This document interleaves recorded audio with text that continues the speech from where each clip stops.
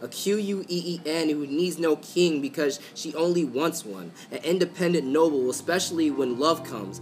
Hello, and welcome to Just Talk Educational Equity, the podcast about social justice and how it relates to everything education. To lead off, we are listening to Che Askew Sankara. He's a student at St. Louis Community College. He is sharing his poem titled Queen. I just want a queen. No, I just want a Queen. A woman who holds her head high as the sun rises and sets depending on her eyes and looks at herself and her history as quality, just as she looks at mine, because I'm her forever, not her man. A woman who is understanding and unique to the point we need no mansions. We anoint our hands as though it was always to our liking. She's a queen who shows excitement when she talks, and her passion, her walk is never stagnant. She imagines, so she creates everything in her mind. And yes, her mind is never lacking in empathy or energy for that matter. A queen. A queen. A Queen who needs no king because she only wants one. An independent noble, especially when love comes. I was once one kid who felt dependent on a queen, but a queen doesn't need that. She must be bossy and give good feedback because I'm not famous. I'm local. I want a queen who's quality, understanding, excited, empathetic, and noble, because that's how I want myself to be. I want to be her king. I am Tony Neal, the host of Just Talk, and today's topic is Birth of a Change Agency. My co-host for today is... Hi, I'm Deborah Bowman. It's nice to be here with you, Tony. Thanks, Deb. Can you speak a little bit about the poem that we just heard? When I was thinking about the podcast we were doing today and this topic about the birth of a change agency, this student was one of the first people I thought of in my own work, and how I feel like going through social justice training with educational equity really shaped me as a teacher. And Che was one of my students, and he was always very engaged. His voice was always very present, but I felt as if when I became the kind of teacher for whom social justice topics and issues about race and identity were more comfortable for me to talk about in a classroom, it just gave space for somebody like Che to bring his whole self into the conversation. Mm-hmm. And so when I was thinking about a student's voice that could open up for us and bring us to this topic, he was one of the first people I thought about. Well, thank you for bringing Che into the studio with us. I can see the excitement in your face. Certainly, I'm sure you're very proud of this young man. Talk to me about some of the other students' creative writing. This is probably a part of his creative writing project? Well, he actually wrote this, I think, just outside of a class assignment. He just is the kind of person who is always thinking about creative ways to express himself. He's a musician. We'll add a link at the website so that you can see some of his work. But he does art and visual arts and music, and he records and creates beats. But for a student like that, a classroom can be an unfriendly and unwelcoming place. Certainly. And when I recognize that for all of my students, I need to take them as who they are, as a whole person, as their total vision and their total voice in order for us to have any kind of learning that's going to be effective in a classroom, it's the kind of thing that gave a student like Che the freedom to be successful. Certainly. Yeah, I do understand that, and certainly you know this as well as I do, that part of a student being successful in the classroom is relationships, having a very positive relationship with their teacher, and also feeling that they have a sense of belonging.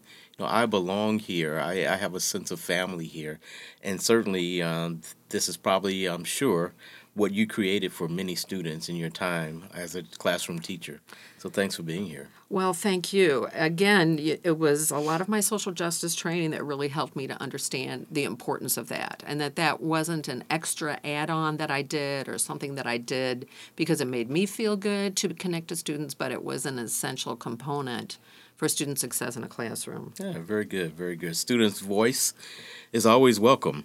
So before we get into our deep dive, how about a little icebreaker here? When did you know that you wanted to be an educator, and when did you know that you wanted to do social justice work within the field of education? Well, that's a big question. It's kind of two questions there. Yes, it is. I first realized I wanted to be a teacher when I had gone off to college and I had studied journalism. And then I had a teacher from my past who really recognized that I was a teacher at heart, and he invited me to help him co-direct this play. Bob Botel, whom I still love. I still stay in touch with him. He was my 8th grade teacher. And he asked me to come back and help direct this play, and all I had to do was work with students for 2 weeks, and I realized, boom, this is it. Wow. The reward of working with students, and, it was just... I just felt so energized by that whole experience. I just put everything else to the side, and I said, this is it. Teaching is for me. Awesome. How about Awesome. you? Yeah, well, I spent a little time as a high school principal for a charter school, actually. And I have to say that was one of the most rewarding jobs. Just seeing students thrive and move on and go on to college and higher education and do great things. And still today, I get letters and phone calls from many of my students talking about their successes. And it just brings great joy to hear and see all that they're doing. Yeah, there's nothing like it. Those young people and being part of their journey. It's very rewarding. Right. So we are going to talk about the birth of a change agency today, and I get to interview you, Tony, because you are the author of this change agency that we're going to talk about. Well, certainly thank you for that, Deb. So I thought we could start off why don't you tell us a little bit, explaining to us what this change agency is, Educational Equity Consultants. Okay, certainly. Well, Educational Equity Consultants creates a very safe environment for people of color and whites to heal from the hurts of racism. EEC, as we refer to it, builds the capacity of individuals, schools, and other organizations to address racism in ways that enable all people to reclaim their inherent intelligence and nobility. Actually, EEC specializes in diversity training that identifies and eradicates systems of oppression that damage our workplaces and schools.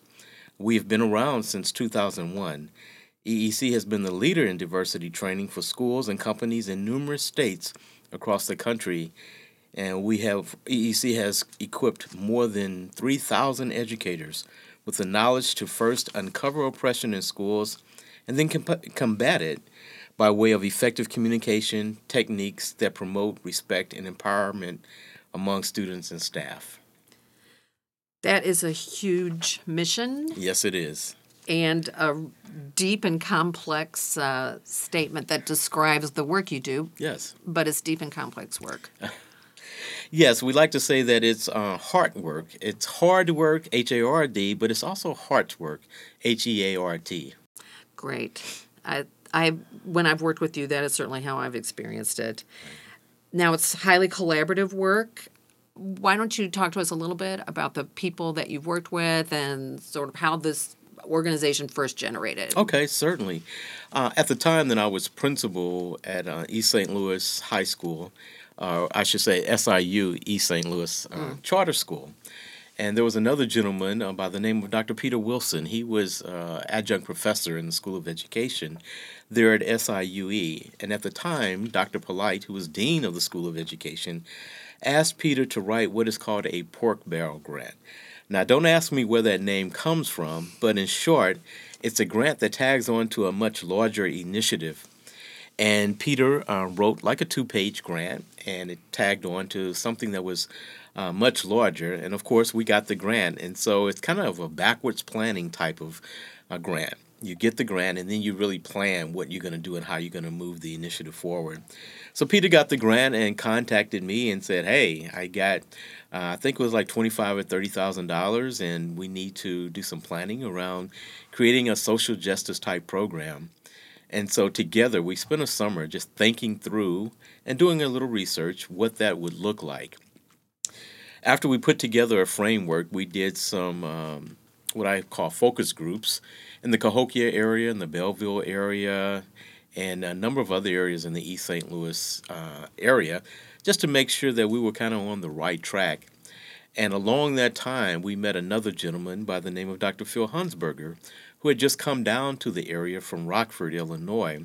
And he was working with 5 school districts in the East St. Louis area. And so that gave us an inroads into the school to kind of test, pilot the program, if you will. And it was very successful, very successful. And Peter decided that he wanted to continue after the grant had ended, and schools were very willing to pay for service, if you will. And so we started the professional development models that have been in a number of schools. A year after all of that, another person came on board by the name of Dr. Billy Mayo, and she brings a lot of value added to the program. And so for a long time, it was the 4 of us doing educational equity work throughout the United States, but mostly in the Midwest. We did some work up in Virginia area, in California, and in a few other areas. And now we have about 19 associates, and we are all over. We have a book out. So, yes. That's something I want to talk about. We'll make sure we put a link to that, too, on the website. Definitely. And we'll take a look at, talk about that a little bit. I was thinking about that today. Yeah. So what year was that this that was going? Around 2001, 2003, in that particular time frame, certainly, yeah. So you've probably seen your own work evolving since that time. The conversation around race and racism is just keeps getting bigger and bigger, and it seems like more and more essential as we go along. Yeah, I would agree with that. A lot of it has to do with what's going on in the what I call the wide world. So what's going on the political scene and the social scene. And I think we will always be in business because there's always work to do. And while our focus has been looking at race and racism, and of course we know that race is a social construct, however, racism is very much what divides us. So our focus has been looking at that in education, but we know that there are a number of other areas of oppression: sexism, heterosexism, classism, ageism, religion. We can look at all those different areas. So we'll always be in business. One of the things I wanted to ask you about was how you settled on the name educational equity. There are so many terms that we use when we talk about this sort of education. We talk about diversity training, we talk about anti-racism training, we talk about social justice. You decided on the term educational equity. Right. Well, our focus, probably 95% of our work now is in the educational area. We have done work in law enforcement, in the religious sector, and in the medical field. But our focus has been education. So we wanted education to connect. And then equity does not necessarily mean equal. And so we wanted to make sure that we got that out to the public, that it's about equity. What you might need is not maybe what I need, and what I need you might not need, but we both have needs, and so we want to make sure that we are meeting the needs of the students and the faculty that we work with in the schools. That's one of the things that as a teacher is really hard to grasp, that I am doing my best, I'm following all the best practices in terms of the delivery of content. Right. And I can do that without ever really taking into account what an individual student might be needing. Right. And I'm sure many people have seen the video that goes around on the internet with the 3 young men on step stools looking over the fence. Yes. And, you can just kind of glean from that particular visual, if you will, as to what equity really is. There's one gentleman that can't see over the fence because he got the same stool that everyone else got, but that's not what he needed. He needed something higher in order to look over the fence. And right. I like that visual, and that has helped me at times when I've thought about equity. Now, I've recently seen some critique of that very visual that says this is just an illustration of white supremacy. We're still keeping people outside the fence. Yeah, well, how about tearing down the fence? How about tearing down the fence? Yeah. Right. Why do we need the fence? Yes, yeah. So why don't you talk to us a little bit about what good social justice training is comprised of? How do you know when you're putting together a plan for your training what needs to be included? Right. Well, certainly we want to look at what are the oppressive areas that are really driving some of the oppression, and so we look at privilege. We tackle that. We do a deep dive on looking at privilege. We use a lot of Barbara Love's work, Peggy McIntosh's work, and Joan Olson's work. And so our focus is on self first. We like to say that our training is on parallel tracks. So we look at stance. Stance is self. What does it mean to show up as a black man? What does it mean to show up with my religion and my class and all the isms that are a part of, or all the identities that are part of who I am? What does it mean to show up and just be present? What does that mean? That's the stance piece. And then we get into strategies. Most educators want the strategies right away. And I'm guilty. I haven't arrived, just agreed to go, as one of our partners who often says. I'm guilty of that. I always wanted strategies for my teachers, and teachers always wanted strategies to help students, and that's very important. But I have to change my heart first, and in changing my heart, then sometimes my strategies will change. And so we do a deep dive in understanding that. We also do a deep dive in looking at what is internalized racism. So internalized racism is any time a group of people is systematically oppressed. They will internalize that oppression and act that oppression out on themselves and people who look like them. So there are things that people of color do to one another based on racism, based on the manifestations of racism.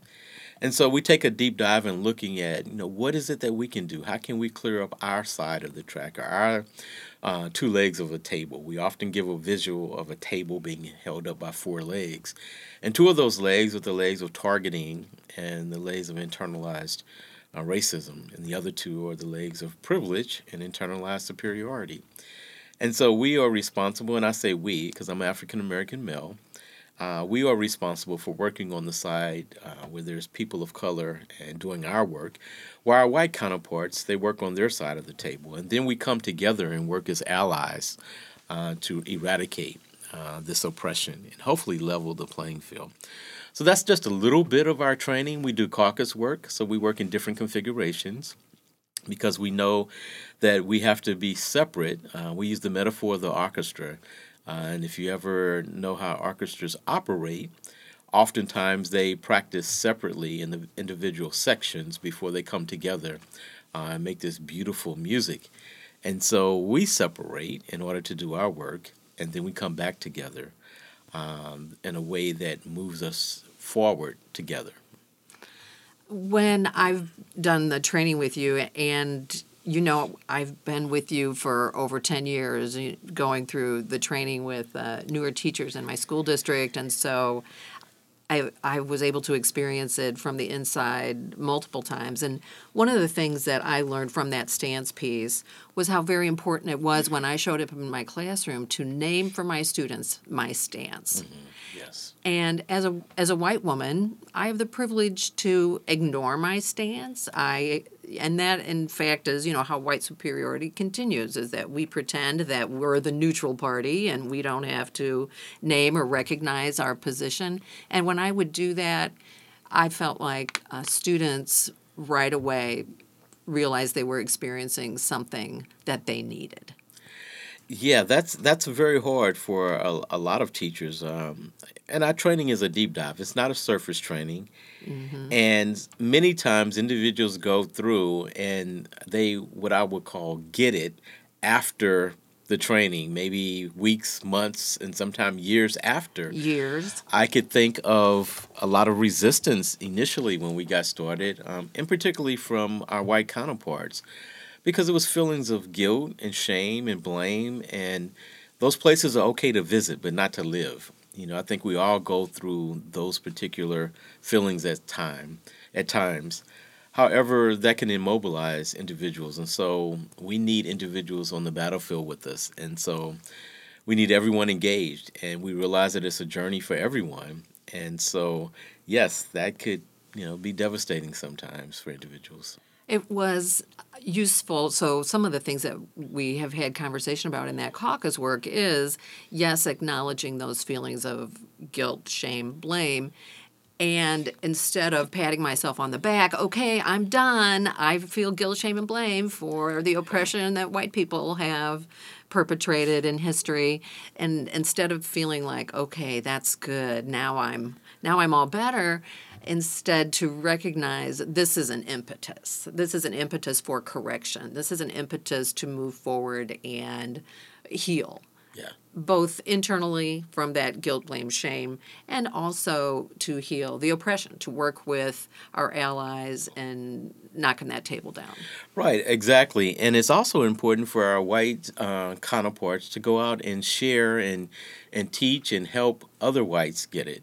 Because many times what happens is that we become the teachers, and I say we, African Americans or people of color, black and brown people, become the teachers, and that's very exhausting, it's very frustrating, it's tiring, it's fatiguing. And so we need our white counterparts to go out and teach other whites. That's exactly the approach that I felt really empowered with when I was doing some social justice training within a faculty. And when I said racism is a problem for white people to address, it was interesting to me that that statement that seems so self-evident is one where I got the most pushback. Really? Yes. Really? That's interesting. Yeah. How did you handle that pushback? We talked, we spoke. I tried to listen and see, where this person was coming from. And, she continued to participate and stay engaged. Okay. Yeah, so Okay. we were able to maintain our relationship and move forward in that. Yeah. Many times it's easier to ease into the conversations by article reviews, some articles that are not necessarily heavy articles, book reviews, going to different talks, things of that nature. That's one way to kind of ease people into the conversation before you do a deep dive. Because doing a deep dive can be very scary sometimes. It can be quite frightening. Right. What are some of the common obstacles you see to people who are, when you're inviting them into this conversation, what kind of obstacles do you encounter? Well, I think some people take on, it's not me. It's hard to understand that racism is rooted in a system, a structure that has been intentionally architectured to hold some people down while others move forward. And so it's the me game. People take on sometimes. I don't want to say all people. Some people take on. It's not me. I'm not racist. I'm not sexist. But when you start to look at structures and you are a part of a structure, then you can understand that okay, I can see, where I need to do some work myself and how I can help change the structure. And that's the hardest part, is getting individuals to understand the structure, because no matter how many times we say it and you read about it and you hear about it, it always comes back to, but I'm not like that. And, Oh, yeah. We're laughing because we have had this very conversation about me. And, right, I started off, 12 years ago or 15 years ago in our first training, and I'm like, yes, I am the good white person that does not feel racism. And so I'm so excited to get involved in this, and then went, oh, dang, look at me. I'm the fish swimming in the water. Right. And it was a big aha. It was really a rebirth for me and my identity and understanding of who I am and how to contribute to society. Yeah, well, we certainly appreciate the work that you are doing and have done and are continuing in a number of different veins. And I'm so happy that you are retired and able to really do this full time.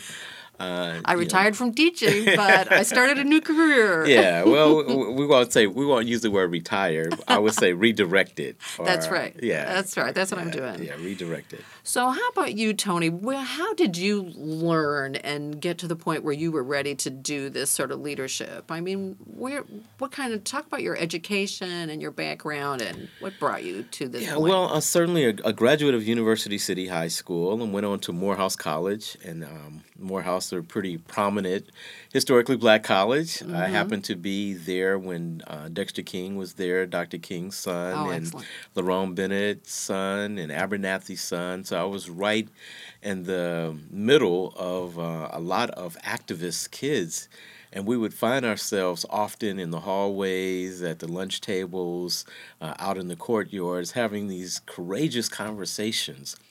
And it was just phenomenal. Dr. Benjamin Mays was often on our campus. Daddy King, the father of Martin Luther King, was often there on our campus. And so we had these huge icons, what I call gentle giants, that were surrounded us. And you couldn't help but just kind of feel like there's something that I have to do based on all that we have read about these individuals and what they had done. And so you kind of take on that guilt of, okay, I got to get busy. I got to finish my education. I got to get busy and see where I can work. So I left there and I went on to Washington University and did graduate work there in clinical psychology under Dr. Bob Williams at that time. And I've had just a plethora of different jobs, from working in substance abuse prevention and mental health, and working in education as a teacher, as a principal.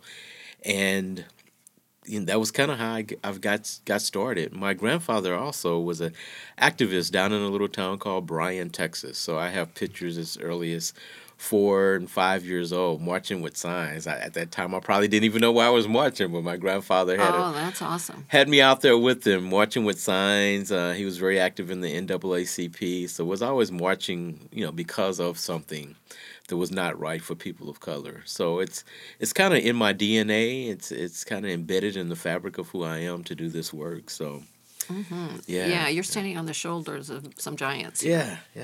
It's lovely.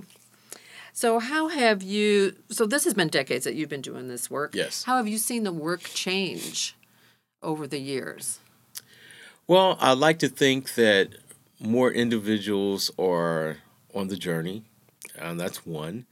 I think we have made some inroads in some sectors, and then there are other times that I feel that we have had a setback. I think what's going on politically right now has kind of caused a setback. And I think hopefully the setback is a setup to move forward. And, I think that will happen as we continue to do the work. And certainly, I think a lot of work can be done in various sectors, certainly the education area, Right. because that's, where we do the work. And I have seen that many institutions, in terms of educational institutions, are willing to come to the table now. They're willing to invest in what is needed to make sure that all students are feeling like they belong and that they can make it. What kind of political things are happening right now that you think are moving this conversation forward? Well, anytime you talk about cutting funding in education and cutting funding to entitlement programs to put towards building walls and not, building bridges or constructing bridges, or and you can look at some of the things that, in particular, the head of the Department of Education, federal, has said about schools and things of that nature. Agreed. Yeah, so I think those are some of the things that need improvement that are going wrong. Well, one of the things that I know there have been some surveys that have been done recently that are showing that incidents of hate speech are up Oh, yes. in public and in particular in schools. And I think that has really renewed people's urgency in schools to address this and to try to create more equitable environments for all students. At the same time, the political climate that maybe empowers that, I am hopeful that that is a backlash that indicates that there's been progress. Yeah, I think we have to remain hopeful. If we don't remain hopeful, what do we have to look forward to? And how do we help our students, our kids who are going to be our leaders tomorrow? So we definitely have to remain hopeful. I would totally agree that some of the things that we're seeing in schools is a backlash to what's going on in the wider world. And I guess individuals are feeling very comfortable in saying things that are very hurtful and doing things that are very hurtful.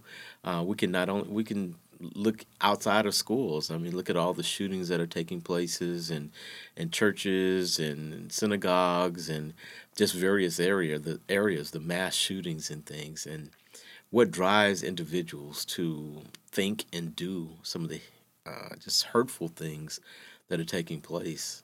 I think it just reinforces for us in the education sector how important our work is in this area. Because if we are not putting out this message of how essential it is that all people recognize each other's inherent dignity and that we're willing to cooperate and respect and be partners in building a positive society and culture that works for everyone, then those messages out in society or the media, those are so conflicted and Absolutely. so in school, I think it just really behooves us to try to create that sort of island where things are, we hope, the way that the rest of society can follow us. Yes. Yeah, I would totally agree with that. And I don't know exactly what the answer is. I think there are a number of answers on a number of different fronts. And if everyone is trying to change or make change in their particular space, I think we will eventually affect the wider world. But sometimes individuals say, "Well, what's the answer?" And I don't know that there is one answer. There are a number of answers.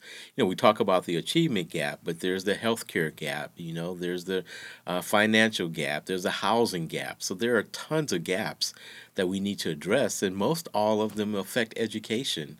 If I'm staying in sub-housing and I don't have, adequate food, or I don't have adequate lighting for homework or heat and, things of that nature, that affects how I operate in school. That was one of the things that was hard for me when I was looking back at my teaching career and looking back at really 4 decades of work and thinking in terms of social justice and equity. It was discouraging to see how much work there is to remain. And there was a part of me that sort of felt like, gosh, what have I been doing all this time if the society is still so broken? And then when we look at thinking locally, what is my sphere of influence? Right. Then we can say, okay, we moved a touch here, we moved a touch there, and these individual people had their lives moved in some positive way by being part of this movement, I hope. Yeah, absolutely. I think when you look at your students, like the individual young man that read the poem in the very beginning, Che, I mean, you can see just steps of success. And certainly there are tons of other students, I'm sure, that you had a positive effect on. But sometimes if we keep our eye on the small steps that we've made, and certainly, I can think of students of mine that have done well, and I just always kind of reflect on those students. In fact, I usually carry a couple of the letters that I've gotten with me. I'll have them with me all the time,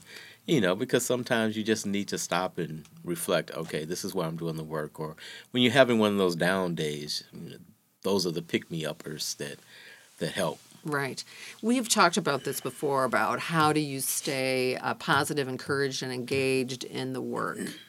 And I talked about how sometimes I'll just lean on my privilege and just choose to disengage, and how I'm trying to learn that I need to develop that stamina to be able to keep moving forward and helping and be engaged with society, moving in a positive direction.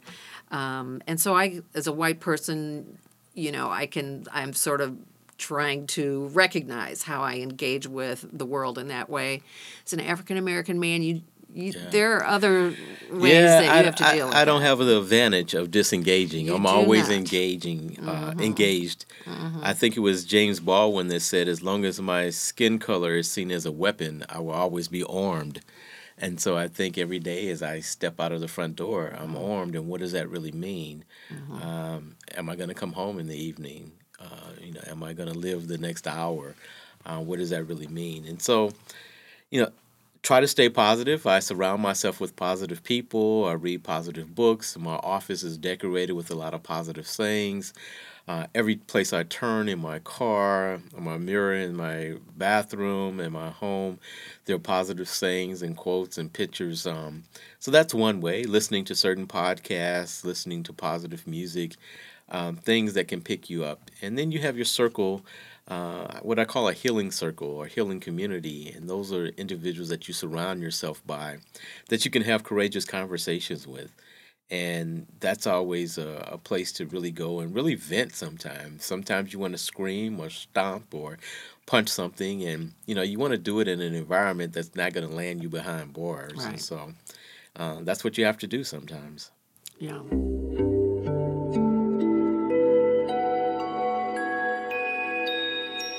In our final segment, we share what we are reading or viewing or listening in the world that is informing our social justice journey. So, Deborah, what is new with you? What are you reading or listening to?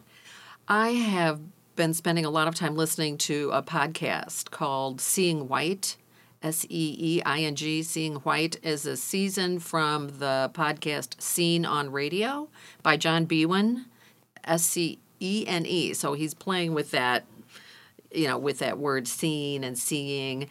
He does 14 episodes on, as a white person, learning about what it means to be white in the world and trying to uncover that which is invisible to so many of us as white people living this way. And he just progresses all the way through from the history of the establishment of the concept of white into affirmative action for white people, and all the way through, and his own story growing up in a town and what sort of things were covered up there that he was never aware of in this small town. He works at the Center for Documentary Studies at Duke University, and it's not the kind of thing you can binge. You can't just sit and listen to all episodes at once because it really does lead. For me, it really led me on a journey of reflecting on my own identity as a white person. And he posts a study guide online, which I just discovered recently, which has these really cool questions connected. You could either talk about the podcast overall, or you could look at each episode. And for someone who's looking for something, that they're working with white allies to think more deeply about their identity, this is a really great one. He also interviews Dr. Chenjerai Kumanyika with each one, who sort of helps him as a black man sort of see himself as a white man. It's a really cool resource. It's definitely stimulated my interest, so I good. will probably tune in. Give us the name of that again. It's the name of the podcast is Scene on Radio, and the season that they dedicated to this is called Seeing White. It was their second season, so it was just last year they recorded it. Now they're doing one on men. Okay. And so Good. I haven't started listening to that yet, but I'm looking forward to it. Great. Well, thank you for that. This has been Tony Neal, your host. And I'm Deborah Bullman, today's guest host and the podcast producer and director. With Just Talk, Educational Equity. We appreciate that you joined us for this episode and invite you to share your comments, questions, and suggestions on our website at EEC, that's the number 4, justice.com. That's EEC, the number 4, justice.com. And leave us an email there on our contact page. We're looking for student writing on social justice topics to include in our next episode. So contact us at the website if you have an interest in contributing. You can also see video of today's writer reading their piece, along with more interview footage. That's EEC, number 4, justice.com. If you enjoyed today's podcast, please find us on iTunes and leave us a rating. You can help people find us that way, and we appreciate your support. Just Talk has been brought to you by Educational Equity Consultants, a company that provides training to help schools and organizations eliminate oppressive attitudes, behaviors, and policy.